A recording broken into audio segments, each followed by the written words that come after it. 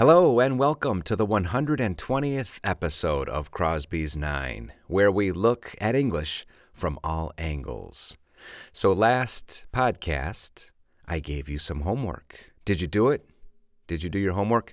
In the last podcast, we were talking about the song Bad Blood by Neil Sedaka, and there are some really cool expressions in that song. And I asked you to check out the expression to have it made. To have it made. What does it mean? If you have it made, it means that you are in a very good position. You are in an excellent situation. If I say to you, man, you have it made, that means that you have an excellent situation, a great position, you have a good job, you have a big house, you've got it made. Or you have it made.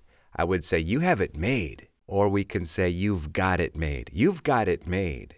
So to have it made, or in this case, you've got it made. I like to say you've got it made. You've got it made in the shade. Have you ever heard that expression? You've got it made in the shade, which is basically saying the same thing. You are in a really, really good situation. Like kids today. This is something typical of a parent. A parent would say this, you kids today have it made. You have everything. Now, if you listened to the last podcast, we talked about the song Bad Blood. There is a really good expression in that song as well, which is, you've been had. Repeat, you've been had. You've been had. Isn't that a funny expression? It's made up of the verb to be and the verb to have. Arguably, the two most important verbs in the English language. So what does it mean? If I say to you, you have been had, it means that you have been taken advantage of. You have been fooled. You have been misled. Somebody has cheated you. And if you're not familiar with all of those terms, go back and check those out. To mislead, to fool, to take advantage of, to cheat. Well, if you've been had, you've been all of those things. You've been cheated or fooled or taken advantage of. Think of a scenario when you pay too much money for something. If you tell me that you paid 10,000 euros for that car, look at that car. It's a piece of junk. I can't believe you paid 10,000 euros for that car. You overpaid. You've been had. That car is not worth the amount of money you paid. You have been had. All right? So it's a cool expression, and I just love it. It goes back to my childhood.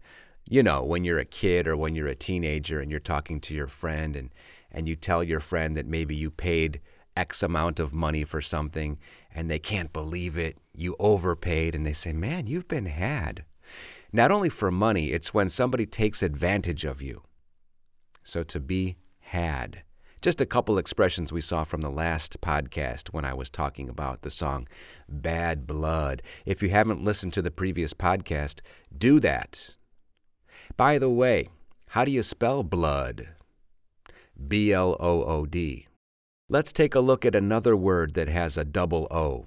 H-O-O-D. How do you pronounce it? Hood.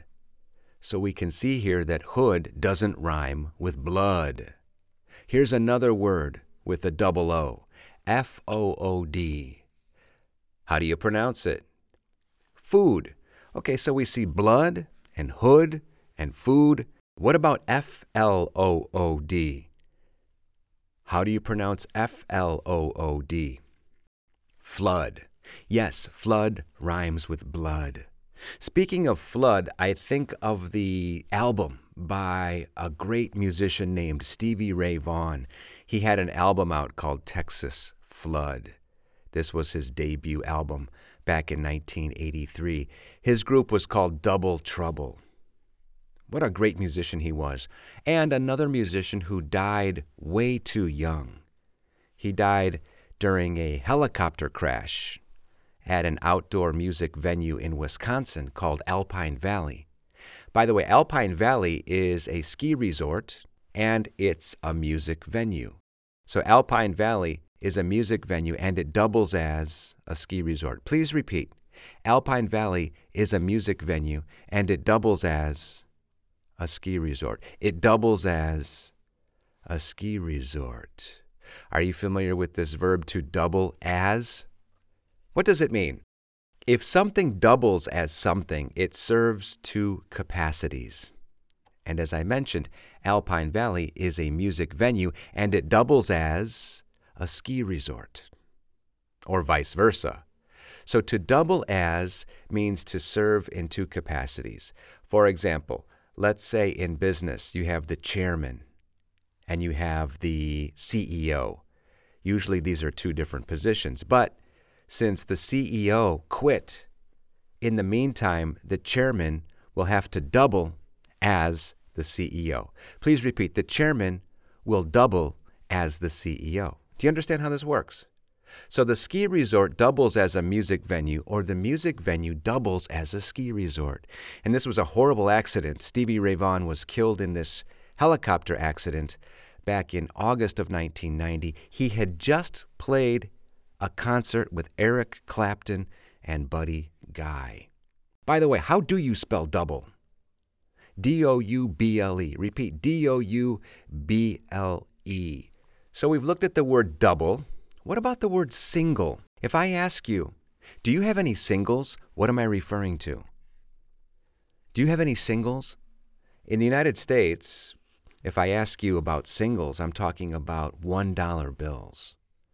The denomination is $1. It's not $5. It's not $10. It's not $20. A single is a $1 bill. And in the old days, when I talk about the old days, I talk about the times when you needed singles. Sometimes you needed singles to do the laundry. Sometimes you needed singles to pay a tip. Sometimes you needed singles to buy something out of a vending machine. Why did we need singles to do the laundry? I needed singles to do the laundry because at the laundromat, the place where you do laundry at these public places, you needed singles to get change to then put the change in the machine. You took a single, a $1 bill, you put it in the change machine. The change machine gave you quarters, and you put the quarters in the washing machine. So there are a couple different scenarios when you would need singles. I also mentioned that you would need singles to buy something from a vending machine. By the way, what is a vending machine? You know those machines that sell candy or water or soft drinks or potato chips, snacks, things like that. You put money in, you push a button, and the product falls down unless the product gets stuck. Come on. I can't believe it. The product is stuck. I pushed the button and the product started to come out, but it got stuck. What does the verb to get stuck mean? If something gets stuck, it's unable to move further. Has this ever happened to you? Be honest. What do you do when your product gets stuck in a vending machine? Do you push the vending machine so that the product gets unstuck? Do you knock the machine so that the product gets unstuck? Do you hit the machine? What about tilting the machine? Come on, be honest. Is anybody looking? I'm going to tilt the vending machine to see if I can get the product to come out. The product got stuck. Yeah, I bought this delicious pack of potato chips, and it started to come out. And the product got stuck. So I'm going to tilt the machine. Are you familiar with the verb to tilt? To tilt is to move something so that it leans or inclines. Let me just tilt the machine so that the product gets unstuck. Oops, somebody's watching. Never mind. And those of you who play pinball, I played pinball as a kid, you could never tilt the machine. Remember when you want the ball to go in a different direction, or if the ball gets stuck, you would tilt the machine. But of course, the machine was very intelligent. It would say tilt, tilt, tilt, and you were no longer able to play. You would lose that game. Thanks for tuning in. I'll see you soon. Bye-bye.